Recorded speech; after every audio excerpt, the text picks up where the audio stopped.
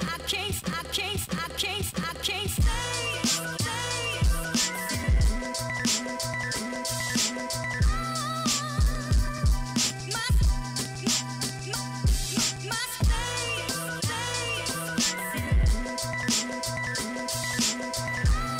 sure you've gone through like a whole bunch of these processes in terms of setting up and stuff. Yeah. It's long. Yeah, tell me about it. The worst one is when they do lighting. Was the lighting the worst? Serious? Yeah. How come? Just, alright, cool, yeah. Then check on the camera. Nah, there's a beam over there. Move it this way, that way. That's but that's because obviously in the field that you're doing, you're working with actual professionals that know what they're doing. But when you're working with a novice like me, it's slightly different than that. I'm just here tweaking and turning things like left, right, and center, trying to figure it out. But in terms of like when you're doing interviews and stuff, what's the process you go through? So like, let's say you got a big artist that you're going to interview now, someone you're going to see. Like, what's your mindset? What's the process that you go through before the interview? I just think to myself, how can I make it unique? I always try to do interviews where if I see the person 2-3 months later, they'll stop and be like, yeah. That guy. Yeah, I remember you. Have that kind of rapport where they say, you know what, I come to London, that was the best interview. So it's making it memorable. Yeah, making it memorable, making it unique so that any other outlet will pick it up. Oh, for real? Yeah, and put it out there and be like, okay, you know what, check out this interview, it was sick, or there's something unique. Because you find a lot of them, they come, when they're doing press runs, they're tired, or they're bored. I can imagine. Someone comes to their hotel, or they sit in the studio, there's no uniqueness to it, so always try to have that unique touch where they see and I'm sure you can. The thing is, one thing I noticed with watching the interviews in particular, like sometimes you see that the artist is not really engaged, like they're drained, as you're saying, so you can tell that they've been through about 10 different interviews throughout the day. So if you're not grasping them as an interviewer, there's no way they're going to remember you. There's no way that the interview between you and the individual is going to be memorable anyway. And it's repetitive, like, tell us about your album, okay, how you find in the UK, okay, you've got a song with so and so, they're human beings as well, they want some excitement. That's or true. They like it when you tell them stuff like, I remember when you first came into scene 1993, you done like a little club appearance and thing. I was there. I remember seeing you. They're like, really? Yeah. It's having a genuine rapport with them. Try to connect with them and go a bit above and beyond. Or sometimes even if you find out they like something like cigars or like a particular kind of thing, drink, you just bring it for them. Just to build that relation. So whenever they're in London or they're around, you can always say, remember me? And then they say, come. Yeah, it clicks. Yeah. So that's down to you as an interviewer to like do your research, to know that you know genuine stuff about the artist beforehand as well. 100%, I mean, the reason why I'm asking you this, and the reason why probably the listeners are thinking, why am I asking you about like interviews and stuff? Because I'm speaking to Mansour right now. What would you classify yourself as? A host or a presenter? I'll say presenter. Sick. Presenter. I wouldn't say entertainer. Presenter. Yeah. Why not entertainer though? Nah. You've done a few entertaining stuff though. I've watched a few of your clips. There was one I think you was dressed in like African gear. You were running around on the street interviewing random white people, like, putting on them hilariously. Madness, I tell you. Some of the things I look back and I think to myself, what was I taking them times? But presenter. I'd say presenter. Yeah. Okay, sick. So what in the early stages, as you say, like what was he taking? Like, is there a case where you're trying to find your own identity in terms of like the work that you do? You know, it was. I like to do funny things, but I'm not a clown. And I find when you look at social media now, everybody does things just to be funny or to trend for that moment. So for me, I wanted to be funny, but I wanted to be funny where there's like a method to the madness, should I say, rather than he's just funny, he just goes up to people. So when I first started, people used to say, why don't you take a camera, go to Stratford Westfield and do what other people are doing and ask them like, how many girls have you beat, or name the skit. I think a lot of young kids were doing it at the time, and all that kind of thing, and like that will make you grow and that will put you out there. I was like, nah, there has to be a kind of like method to it. So even 100%. With the thing where you saw me dressed up in the African attire and I was talking to the white people, it was like a conservative party function. So it was a political thing? Yeah, so it was a conservative party function. So I went there. You're talking about shipping immigrants out? So they have their agenda. So I said, like, let me go and take the piss out of them. So I took the whole storyline of The Lion King. So I went there and I said to them, so basically I made up a fake African country, and I said, Theresa May spoke about it. You might know me, I'm Simba, I'm Uncle Scar. Has kicked me out of the country, and him and his hyenas, the rebel hyena, they call them the hyenas. And have you heard about it? And they're like, yeah, we stand with you guys.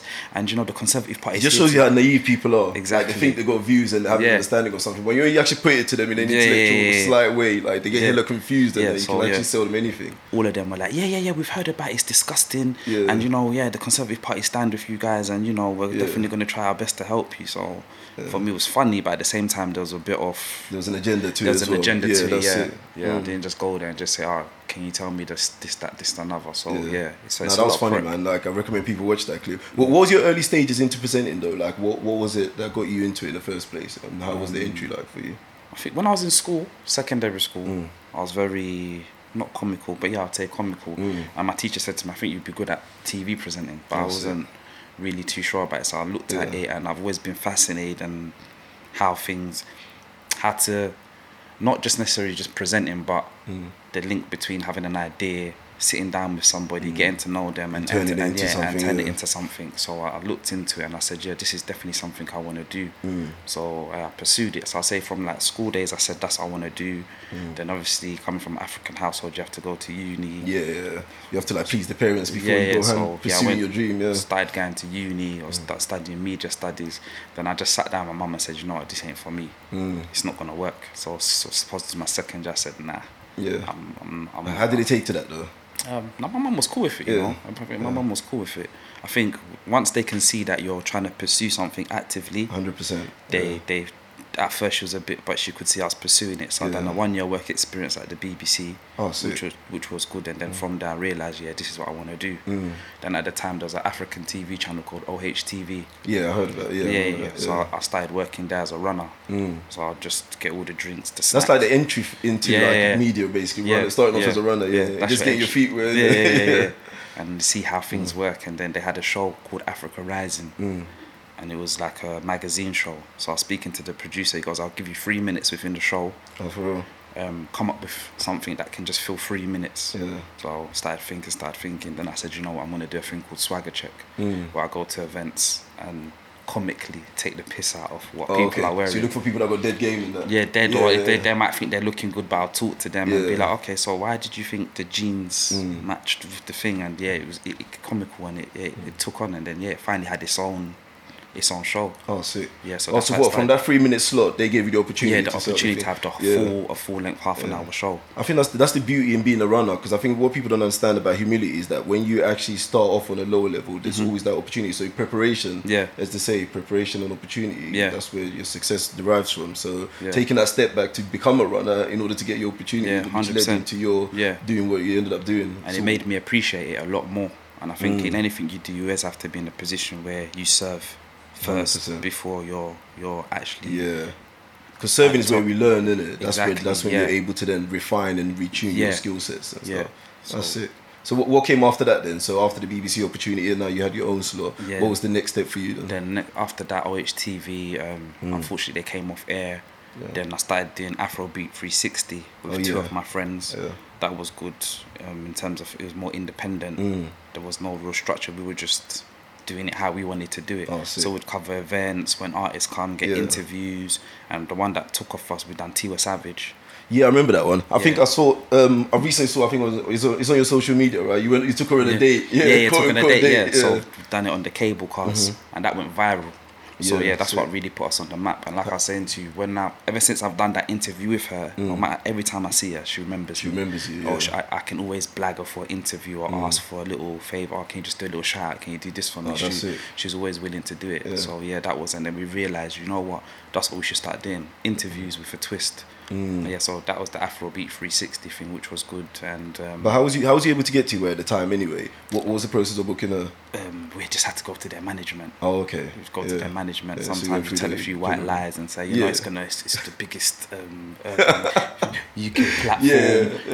And it's gonna expand her horizon and stuff like that. We've got links with Graham Daily, so we can. I think I need to start doing more of that for the podcast. Definitely. For real, just start selling like dreams and stuff. Sell some dreams where you have some A-listers in there soon. Yeah, that's it. Yeah, but that was a good thing, because it was self-made, and there was no structure. That's why I started learning how to produce.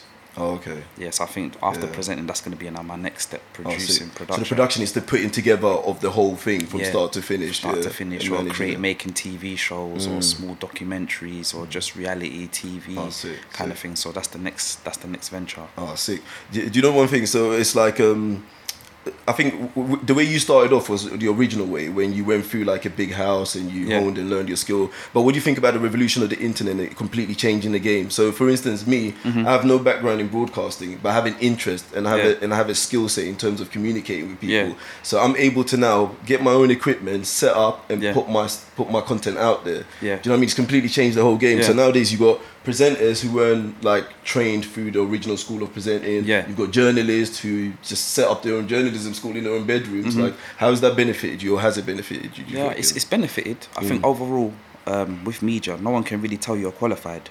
100%. Or say that you ain't got enough experience to do A, B, and C. So like I said, I went through the traditional way, but like everyone says, that was the way to get into a media house at the time, where I couldn't come and say to people, oh, you know what, I've got a YouTube channel, I've got a podcast, check it out. And some look and say, oh, there's actually some potential there. So I think it's definitely good, and it gives you access to connect with people a lot faster. 100%. Yeah, so I think it is 50-50, and I think it just depends on how you use the platform. Some people can use it for good, like the way you're doing something positive. You're not trying to, just I say there's a podcast revolution. Now everyone wants to do a podcast now, and it's just it's becoming the new social media, most definitely. Yeah. So before you say, oh, go and check out my Instagram page, now it's like, go and check out my podcast, because everyone has something to say, or everyone has an interest that they like to talk about. Everyone just likes to go in there and just talk rubbish. So exactly, it's becoming one of those things now. It's like, instead of checking out my Instagram, it's like, go and check out my podcast. Yeah, definitely. So as long as it's filtered and you can, you're delivering something that's like timeless. Like some of the things I've seen on your stuff, I think even in 2 years' time, it'll still be relevant. Yeah, it's creating timeless content. So I think it's good that the whole social media internet wave, it allows people to be seen and to be heard a lot faster. Most definitely. I think my reasoning particularly for starting the podcast was that I had loads of interest, like in various things, from politics to the sciences to the religion, and just like general discourse and ideas. But I wanted to share it with people. Do you know what I mean? And friends or close people by me were like, you should be sharing these ideas, or you should be doing more of it and expanding on it. But initially I was like, wait, I don't want to really put myself out there. It's long. Do you know what I mean? I don't want to be out there. I'm not that type of guy. But then I feel like sometimes you have a duty to like contribute. 100 back to society, yeah, most definitely. It's like, it's fair enough that we're constantly taking as we've been taken from the planet, but then what like, there's a quote that's going around nowadays, I keep on repeating it. It's like, what side of history do you want to be on? Yeah. Do you know what I mean? And I want to be on the side of history that contributed, that done something, that learned something, because this podcast serves to me as a free consultation. Like, I'm talking to you who's been in the game, who's been presenting, who's been at the higher end, like you've interviewed high people, so I'm able to then learn from you. Do you see what I mean? And I'm talking to professors, I'm talking to people that are journalists, written various articles, so I'm getting free consultation, and at the same time I'm sharing the content with people out there, and I'm loving that idea because the feedback is great. Initially I thought, wait, who's genuinely going to like it, because there's so much of it out there anyway, so I'm only going to be like an additional person. But sometimes people prefer to listen to you, people prefer to look at you, people prefer to hear your voice, and that's what now is encouraging me to do more of it. Do you know what I mean? And that's the surprising thing. You don't know who's watching and who's listening until it's out there. I'm sure even strangers might come up to you and be like, I really like what you're doing. Or, I've checked out your podcast. It's really good. So yeah. No, 100%, definitely. But what are you doing in terms of like the internet at the moment? Because I know you're involved in Yanga TV. Yeah, I'm still at Yanga TV now. Sick. Yeah, still doing Yanga TV, which is good. It's for me, it's good because I'm in a proper professional environment. Oh, okay. So it's a full proper setup. Yeah, it's a full proper setup. Yeah. So where I went from Afrobeat 360, where we were our own governors. Yeah, that was your thing, right? Yeah, so you were running the whole set. Yeah, we were running the whole show, doing what we wanted to do. But I think we was missing out key detail. So before, when I used to do an interview, my thing was, okay, cool, you get a cameraman, you turn up, and you do the interview. Now I'm at Yanga, I'm understanding, okay, no, you have to do a treatment on how you're going to do an interview, location, you have to do like a recce. Yeah. And okay, so what's going to happen? Okay, in 10 minutes after that, we walk through the door, we sit down. Is that detailed is? Yes, that's how detailed it is. And you give it to a producer, the producer looks at it. And when I first started, I used to think, this is so long. But now I'm understanding that, it's required. Yeah, it's required to things. So for me, it's a whole new setup, and it's a proper, professional setup. So and do you feel that he has a more of an impact in terms of the end product as well, running it through that? Definitely. It's quality, it's gloss. I can go to like my show reel. When I look at my show, because I try updating my show reel every 6 months. When I'm looking at my show reel now, it's TV standard quality in regards to, I can go to the BBC with that show reel and show them For sure, yeah. No, definitely. There's a big difference because obviously you came through here. You guys came here on time, and like I did not have that professionalism in terms of like the setup, the processes, the sticking to the time. I even forced you to watch like half an hour of an Arsenal game. Before, I like that though. Before we started recording, I was even gonna say like, let's watch the game. Let's finish the game first before we start. And I think that's the weird part of like maybe because I've never been in that environment. So my thing is like, okay, I'm inviting people into my house and we're having conversations. Do you know what I mean? And everything is rolling organically. So maybe, and remember we're discussing this before as well about me needing to work more on the marketing side of like the podcast because I don't know that side of the business. All I know is conversation. All I know is like having discourse with individuals. So I definitely probably helps going through like those big media houses and learning that whole realm. I think with you, what we're so excited about your process is maybe 2 years, 5 years from now, you will clock it and you will be doing things different. But this is the most exciting time. Definitely. When I meet you now and you're like, oh, you know, I've moved, I'm in a studio now, I've got my own space. I'll be like, oh, remember the times when we used to do it at your house? Bro, some of the things I used to do then, man, I laugh at it now, but it's the beautiful thing, it's the birthing process. So when I look at like when I first started and I'd go to interviews, no trim. Like no trim. I'm just being yourself. I'm being myself. I'm just there. I'm ready. No etiquette. No like, not knowing when to like let the person talk or just like. And I remember for the first, I used to struggle all the time. The cameraman used to be like, keep your eyes in the lens. So I'll be like, and I'll be looking off camera. If a bird walks past, I'll look at distracted. But when I look back at it now, I laugh. But I think it's part of the beauty. No, definitely. Yeah, it's part of the beauty. And in all of that, the key thing is to start. Like, if you do have any type of vision like that to get stuff done, is the key is just start. Just start. Because my thing initially was like the fit. Because after I recorded my first episode, my fear was like putting it out there. Yeah. And my boy who I recorded with, he's like, no, just put it out there. Don't worry about it being like 100%. Like perfect. Yeah. Because I just learned it editing online. Like everything I do was just learned from YouTube. You know what I mean? I learned the setup on YouTube. I learned the process of recording the podcast, editing on YouTube. And then I was like, wait, actually putting out there is the scariest part, pressing that button. And he's like, no, just do it. Just do it. You just have to get out there. You learn from the process. Do you know what I mean? And then when I actually did it, then the ball started rolling. I started learning more things. Yeah. I started like fine-tuning my editing skills, like fine-tuning the way I process the conversation and how I want it to flow. Like I don't have like a set start. As you know, I just put on the mic, boom, boom, boom, and then now we're off. Do you know what I mean? And I'm sure I'm going to look back at it, as you said, one day and be like, oh, okay. Yeah, here's where it started off and here's where it is now. And credit to you because you're a one-man army. There's some people, they're just saying, you know what, I'm going to do the podcast thing, but I just want to talk. Yeah. You've done the sound, you've done the lighting, you've done the editing, everything is all you, one-man army. So there's people that are doing podcasts and they've like got 6 people doing all the roles that you're doing. So it's good skills. How was it like you? How was it for you like initially when you first started? Was it like just you and another individual, just you by yourself running the train? The presenting? Yeah. It was just me. Like I said, I was very off the cuff with it. Yeah. Like when I first started, I had no professionalism at all. But I just wanted to do it. Yeah. So I just thought to myself, let me just start. And it makes you realise there's some people that are not as qualified as you, but they're doing it. And like you said, so it was just start. So as I went along, like I said, and I started learning more, researching, and I think the key thing is if you really want to do something as well, you're going to research, you're going to practice. Oh yeah, 100%. You're going to take on board what people are saying to you. So next time, the producer's putting me to the side saying, good interview, but next time you come, comb your hair. Oh, is it? Little things, little details like that. Comb your hair. Put on a shirt next time. The small little things like that. Put on a shirt, and when you're talking, just pace yourself a bit more. Just start reading more books. So your pronunciation, you're very low when you speak. So you need to. Real. So it's just small things like that. But it was. But I knew I wanted to do it. So I was always looking at other people, watching the interviews that I'd done, thinking, okay, that was alright. Because before I never used to watch my interviews at all. Oh, for real? Even now, I hate seeing myself. My voice. Definitely. I hate seeing myself. And I feel like it's so cringe for me, but I really have to do it just to improve.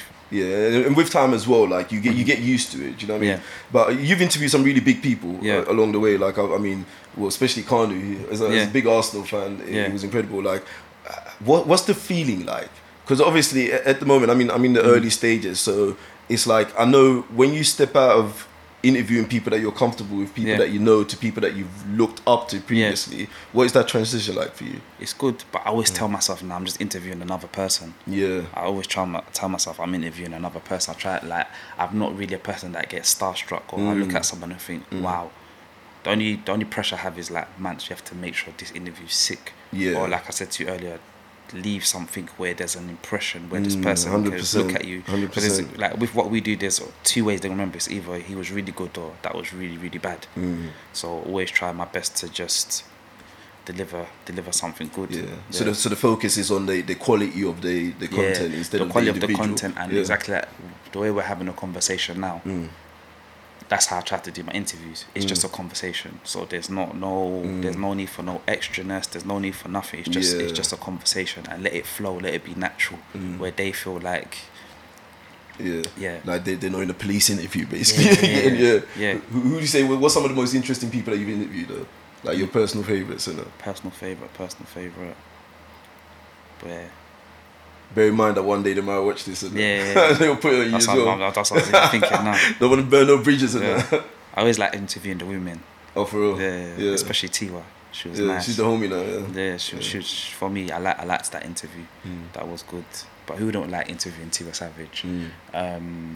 And then you meet some people that are really inspiring, like for example the Carney one. Yeah. I never knew so much about his life and what he had been through personally, and then obviously he's telling about the Heart Foundation, how many operations is paid for, and stuff like that. And then you meet some people where you forget, okay, I see you on TV, you're an artist, or you know, you might be an actor or whatever, I see you on TV, so that's the perception that I have of you. But when you're actually speaking with someone and they're saying to you, you know what, for 3 months I had to sleep in a car, and then my friend died, and then this happened, you find a new respect for them. 100%. Yeah, so as much as I'm doing an interview, I'm also learning about the person as well. Yeah, I think that's the weird part, because when you're watching someone on TV, for instance, and they might be a footballer or someone of inspiration, you assume that that's their whole lifestyle, like, or that's their whole lifespan, that there was nothing else before that. So when you're learning more about them, it builds that level of empathy and connection, which is sick. No, that's crazy. In terms of like getting into like the industry, what would you say were some of the hardships that you had to overcome?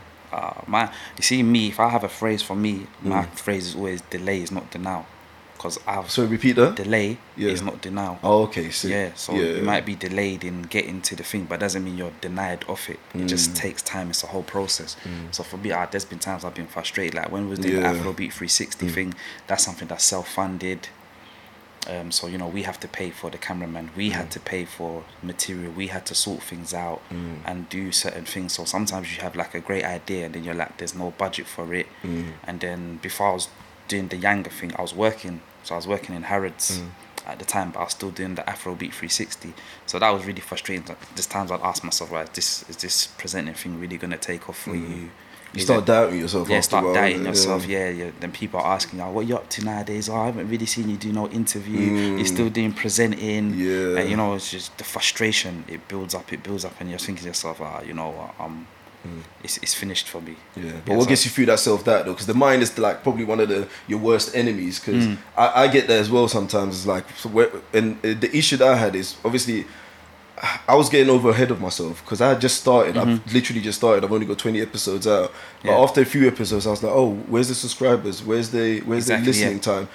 But then I had to reel myself in and be like, yo, hold on, you just started. Do you know what I mean? You're nowhere near these guys who you're comparing yourself to. You're comparing yourself to people that got thousands of videos out when you've only got 3 or 4 videos out. Like there's process to this.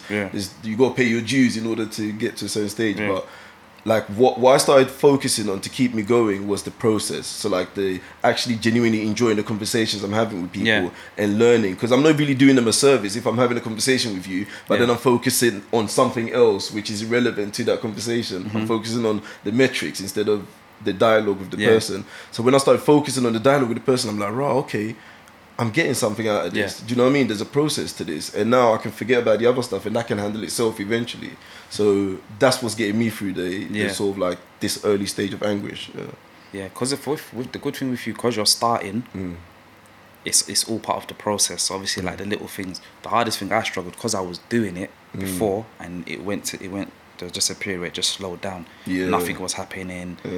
And like I said, so people are like, I used to do your presenting thing, you're still doing your presenting thing, are you still doing this? And like I said, I'm working in, nothing wrong working with retail, but that's not me. That's not my passion. That's not what I enjoy doing. But obviously you've got bills to pay, you've got things to do, so it was taken away from what I really wanted to do. So when the Yanga thing came through, and it's so funny, how I even started at Yanga is, I met the person through Harrods. Oh, for real? Yeah, so it was a customer that always used to come, because I used to work in like the where people leave their bags. So if you're doing a lot of shopping, you want to leave your bags there. Like a lot of the high-end clients go there. So he's a customer that used to come all the time. Nigerian man, about high. We'll talk a little Nigerian bit. Man in Harrods and splashing the cash. Splashing, balling. Yeah. So I'd have small conversations, and then one day we started talking, and he goes, "Yeah, that's what I do. I'm into media. I build cinemas in for real? in Lagos and around Africa. I'm into distribution. I do this, I do that, I do this." And he goes, "Actually, we're actually going to be launching a channel in the UK." So what does it do? So for me, it was like, wow, look at God's house too. I said, that's what I do. I do presenting this, that, and other. And obviously, like a typical guy is like, send me 5 of your links, your best links, and send me a bio about yourself. This is my email address. I want it within half an hour. Serious? So I sent it to him. I didn't hear nothing, and then I think maybe about 2 months after that, someone emailed me and said, in regards to us launching this, could you please come for a thing? But then you had the catalogue as well, which was the most important part. You had the catalogue to send to him. If you didn't have that, then it would have been different. It happened. So like, I'll go back to what I was saying about delays, not denial. Sometimes things ain't really working out the way you want them to, but I think it's the consistency. Most definitely. That's sick. And it's actually amazing what you just said in terms of like having that conversation with that guy and the opportunity deriving from that, because since I've been doing the podcast, I've realised a lot about people that are doing their own thing and getting opportunities. A lot of it came from speaking out. Yeah. A lot of opportunities came from speaking out and like being open about what you do. Like, there's a story that I've told several times. It was about a gentleman who had he had borrowed loads of money from friends and family, like nearly $250,000 for investment, and the investment was going downhill. And he just couldn't see no way out of it. He was like, wow, like this, I'm in deep trouble. Everyone's after me for their money. I've invested their money into a business which was failing. Yeah. But he was told by someone that the key to success sometimes is connecting with people and just communicating out what you do. So now I've learned the art of, like, whenever I'm speaking to someone, I'm like, I've got a podcast. I don't know who I'm talking to. And, I don't know what can derive from that. So through him having conversation, he was at a pub one day, and he was telling the individual that he owned a particular business which can deliver certain products. Yeah. And the guy was like, okay, cool, whatever, I'll take your card. Yeah. 8 months down the line, he gets a phone call, and the guy connected him with like a media house, and he ended up shooting like a 10-part documentary based on his business, which brought him in the following year £15 million worth of orders. Do you know what I mean? And this came from someone, just a conversation, and opening up about what you do. Because sometimes we hold our ideas so dear to us, thinking, like, I can't be sharing this with anyone because someone might steal it. When really and truly, no one's gonna steal your business. Because it's your business, it's your idea, you got the passion for it. Most people can't really be bothered because they're bothering about their own stuff. And then number two, you don't know who you're speaking to. You know what I mean? You don't know who can potentially be offering the opportunity like your one. So it's actually interesting that whenever I hear stories of like little breakthroughs for people, it always comes from conversation. So always. It's one thing that I'm pushing out heavily. I'm like on telling people what I do. Do you know what I mean? I'm on sharing my ideas. I'm on listening to their ideas. Because you never know, it could just connect. It can just click. 100%. It's proper sick, man. And it's definitely the way forward. There's one man, he used to say, even though he can't afford it, he makes sure every time he flies first class. Yeah, he said even though he can't afford it, he said he does that. Yeah, someone's like, why are you wasting your mind? And he goes, the conversation you have and the people that you meet in the first class and in the lounge, automatically, because I'm there, they think I'm of importance. So it's already skimming out the having to, hi, my name is this automatically when we're talking, they think I'm of importance. And he goes, the business cards and the connects he's got, he said it's all from flying. For real, it's all through flying. That's it. Because I know someone who does that with their gym. Like they always said like they will never go to like a standard gym. They go to a particular type of gym and sauna because of the individuals they meet. This person is in banking and he's always making his connections in the gym. And I get it now. It's an investment into his himself and potential like business connections that he might make and networks and stuff. So it definitely does make a lot of sense doing that. Oh, that's sick. So what would you classify as like your biggest success to date? Like, what's the job that you done and you're like, okay, like, I've arrived, or I felt that this job went really well? Like, what would you say that was? What would I say? I'm sure you got a couple of highlight reels, but like, what was that one particular job that you done and you thought, like, this is the one? Or like an opportunity? What was a good one? Because you've done a couple of big interviews recently. I've done some big ones. There's 2, I think. It's not aired yet, but funny enough, I'm not even presenting in this. It's a show. It's called Kings and Queens. Okay. I don't know if you see a thing called Black Love. It's on the Oprah Winfrey network. Yeah. So I copied that kind of thing, but I was talking to influential people within the community, the black community, black African community, and they're talking about how they first met. They're married couples, some married and some engaged. Oh, sick. And some are like newlyweds, so they're just talking about, you know, how they met, their relationship, how they fell in love, advice to people that want to get married, how you knew this was your partner. So making that, it was a struggle, but it's done. It's gonna air. What was it about that in particular that you felt was like a great that was my first time to actually have my producing hat on. So usually I'm in front of the camera, I'm presenting, and it wasn't about me. So having to do my research, get the couples, and like it's exactly what you were talking about, you know, having to set up the lighting, sitting with the sitting with a cameraman and saying, okay, cool, I like that. Sitting in the edit room and saying, okay, take that. It makes you realize, wow. Okay, I just turn up and I just hold a mic and talk to people, but behind the scenes making there's a lot going on. Making a thing. And then more recently, Basketmouth. He's a comedian. I met him in Dubai for the One Africa Music Fest, and he said, "I'm coming to London. I'm going to do a show at the Indigo. I'd like you to be the person that does the presenting." Oh, sick. So we done the presenting. You presenting that? Then he saw your work when you were out there. Oh, okay. So I interviewed him. Oh, okay. So when I interviewed him, he goes, this is a good interview, like the whole rapport and everything, you know what you're talking about and everything. So when I come to London, host my show, you speak to people in the crowd as they're lining up, then you come inside, interview me, interview the warm-up acts, and, you know, speak to a few people. So we done that. So I found out, I think like 2 weeks ago, that the actual special is going to be put on Netflix. No way. Yeah. So that's it. Yeah, so that's one of the. So that's going to be on your CV now as well, Netflix. Yeah, Netflix. Yeah. So that's a big move, man. Yeah, so I can just tell people, I'm on Netflix. I'm on Netflix. I think that's the ultimate now. My price has gone up. Do you know what I mean? The price has gone up now, and that's sick, man. That's a sick move. And you done Afro Nations as well recently. Yeah, Afro Nation. Yeah. Yeah. What was you doing out there? Afro Nation was I was going to do presenting as well. Oh, okay. And just do. Was that for your own thing? Yeah, no, that was for Yanga. Oh, for Yanga. That was for Yanga TV, and just try and build a connection with the people that will put it on the event, and try and see if I can, you know, like you said, like we were talking about earlier, it's all about relationships, and like you said, talking, and meeting the right people. Yeah. So I think it was very good for me to go out there, and you know. And it's a big move for like the African community in general in African music, because like African music is ridiculous now. Like it's huge, it's global. So managing to put together like a festival like that and it being successful as it was, from what I've seen, because I missed it. I'm pissed about that, but I'll catch it when I go Ghana. But Ghana, definitely, like it's a big move for us, and it's creating loads of opportunities, not just for the music industry, but everything else that comes with like the whole media aspect of things as well. It's crazy, man. Being African now is so cool. 100%. It's so cool. Like 100%. When we were growing up, sometimes you even lie. So now I'm Caribbean. But I was even saying to Benga on the way here, like Africa right now, in terms of money, that's where it's at now. It's like Africa right now is a brand. Like it's a rich brand right now. So you can tap into it.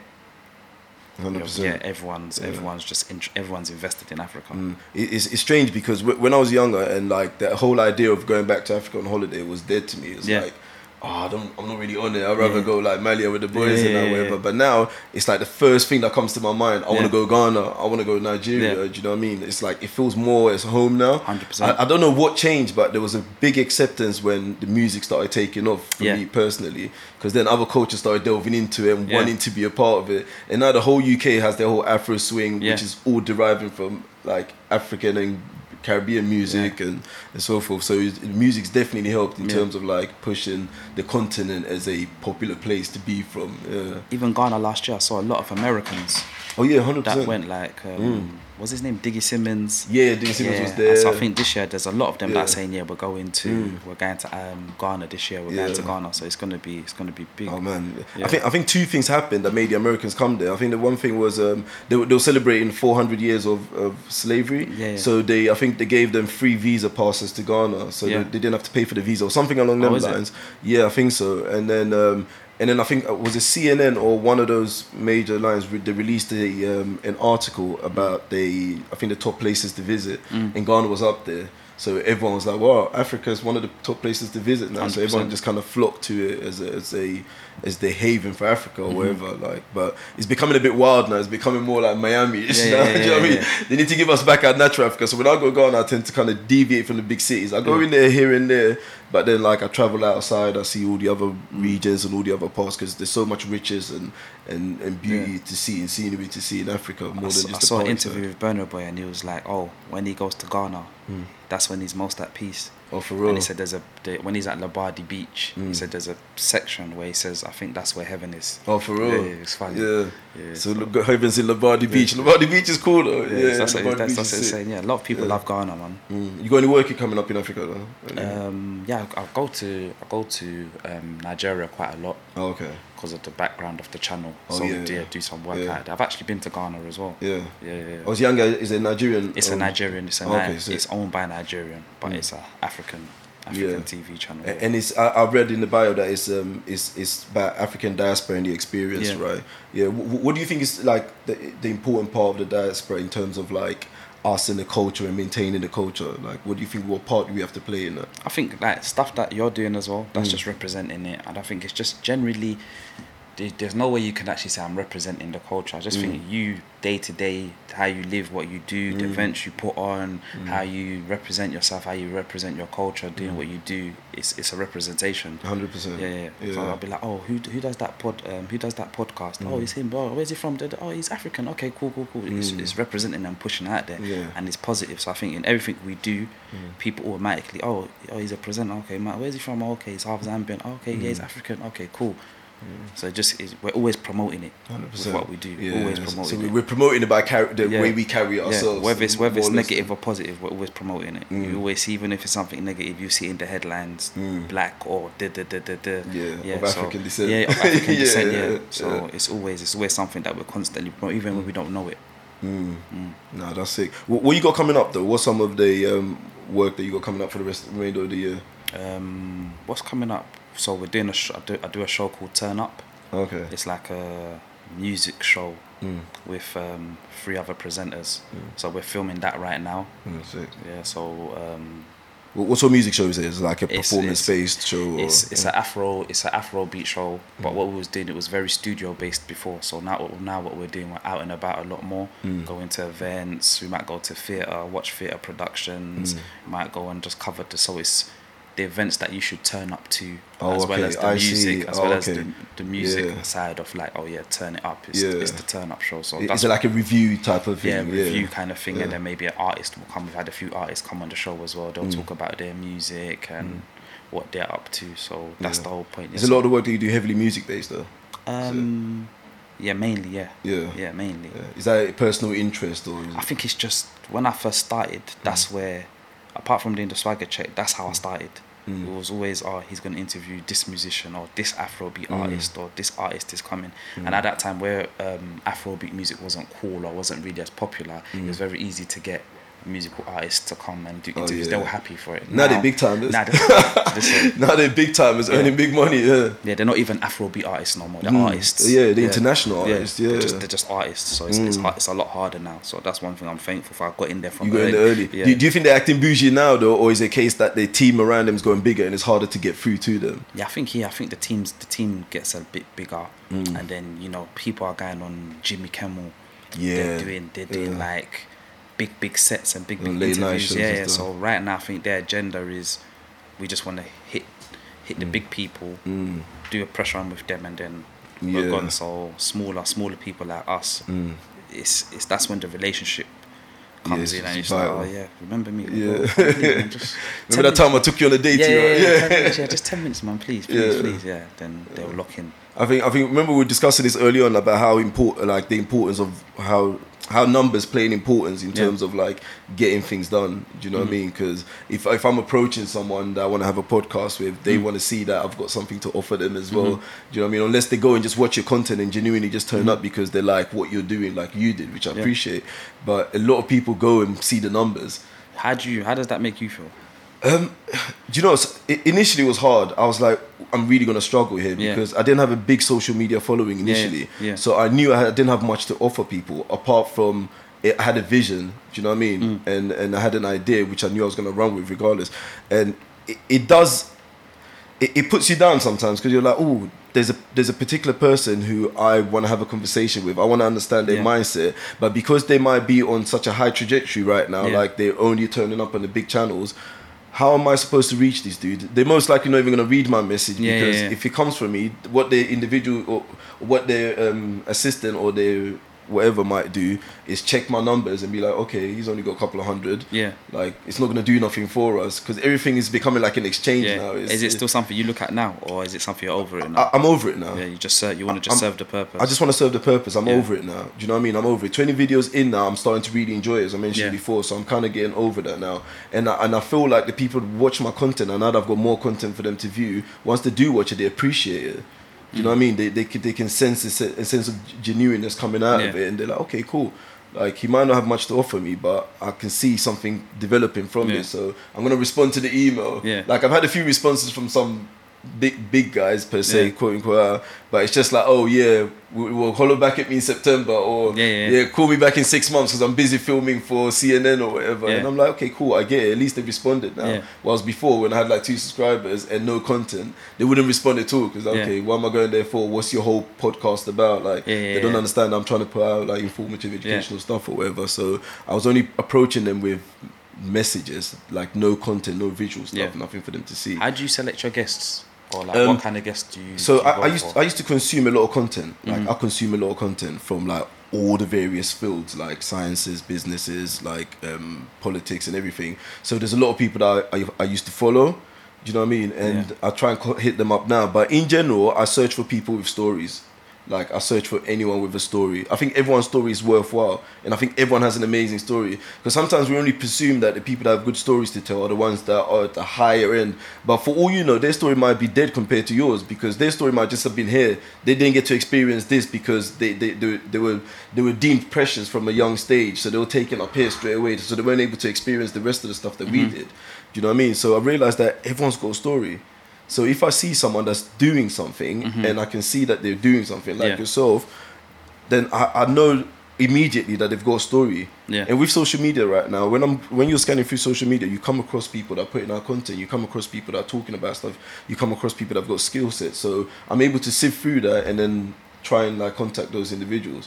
Do you know what I mean? So I look for people with stories, and out of their stories I try and learn something and share what I'm learning with my audience. So that's the process of selection. It's just skimming through social media and word of mouth as well. Now it's helping me greatly because people know what I'm doing, and through my content, those that watch my videos, they know the type of stuff I like engaging with. So through that, they'll be like, oh yeah, my boy does so and so. Do you know what I mean? Or my boy does this and that. Or I got a friend, she's amazing, she does so and so. So like, hit her up. So that's helping me now a lot. And then when I go and check out their content, if it's in line, then I'll holler at them. And to be honest with you as well, I don't really filter through people too much. I don't mind what people have to say, whether it's contradicted to what I believe in, as long as they have something to say, which we can get some value from. So would you ever get them mad personalities out there on your podcast? I would, but I wouldn't invite them to my yard. I wouldn't invite secret location. Secret location before they burn down the house and that. Yeah, do you know what?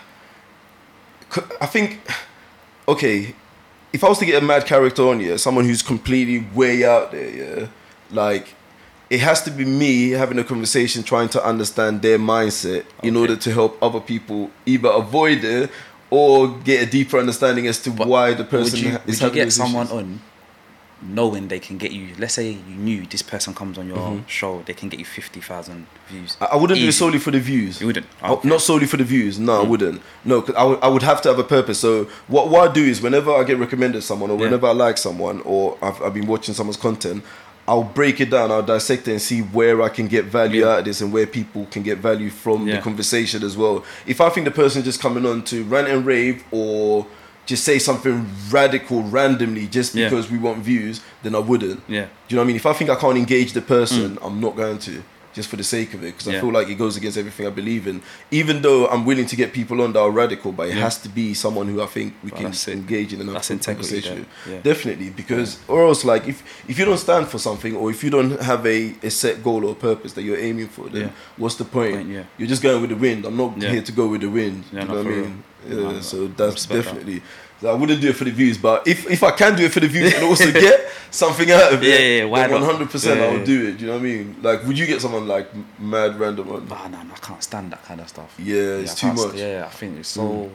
It's so overpopulated now, where everyone's just doing something. Or like you said, you're listening to Pod Show, you're seeing people, and you're just thinking, you're just doing it to be famous, or you're just chasing, as they say, the clout chasers. 100%. Yeah, that's one of the key things as well when it comes to like my podcast. I try to keep it as organic as possible. Like there's no dress up, there's no makeup. You know what I mean? Like it's like real. It's just real. Yeah. We get on the mic, we talk, whatever comes out of it. Yeah. Like we've been talking now for nearly an hour, and I've already feel like I've learned something, or I'm getting a sense of who you are in your journey. And if someone else is going through that journey, they might pick one or two lessons out of it, which is the aim of the podcast. No, definitely. Do you know what I mean? It's not just for us to come on here just to say something random like, we hate all these people, boom, and then now all of a sudden you're on all of the what's all those pages and that UK gossip and you're on all of the gossip pages, all of the tea pages and stuff, and all of a sudden it blows up because obviously people engage with negativity. Like if you want high engagement, you have to push negativity. That's how Facebook got big.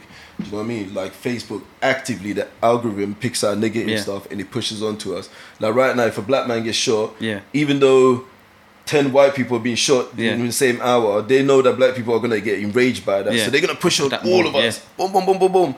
Then all of us will start engaging with it, and then their figures go up, and then our emotions get controlled. Do you know what I mean? That's how the game works. Wow. You know what I mean? It's just how it's the like nature of the beast and the algorithm. But sometimes like you have to be a man or a woman of purpose and just 100%. Stand for something. Definitely. Do you know what I mean? But a word of advice, which I would like you to give anyone aspiring to get into the industry. What would you say to like a young person aspiring to want to get into presenting or the media world? And you have to, first things first, you have to ask yourself, are you in it for the long run? If you want to be famous and you want to do it for, like I said, the clout, you might as well just go Love Island. And chase it that way. And I think the most important thing in the field that way is consistency. You have to be consistent. 100%. It doesn't matter how you're being consistent, just be consistent. Just start, really. Just start. You'll learn as you go along. And that's the beautiful thing about media. No one can tell you're qualified. You don't have to have a particular degree or anything. You've got YouTube, you've got the internet. So just get yourself seen and heard and learn. Don't worry too much about being perfect. Just get out there and be consistent. No, that's amazing. Do you know, whenever you say that, the moment you said like the just start part, it hit me because everyone I speak to that's actively done something, that's one of the key things that they always give as one of the lessons for anyone else wanting to get into the industries is just to get started. Just start. Because people sit on ideas forever. You know what I mean? I sat on a podcast forever because I was scared to press the button. But the moment you press the button and get the ball rolling, you know what I mean? It keeps ticking over. And I used to before when I got into presenting early, I'd watch people and be like, that person's not even good. I can do better than them. But at the same time, you realise, but they're doing it though. I'm in a position where I'm watching someone that's not, I feel I'm better than.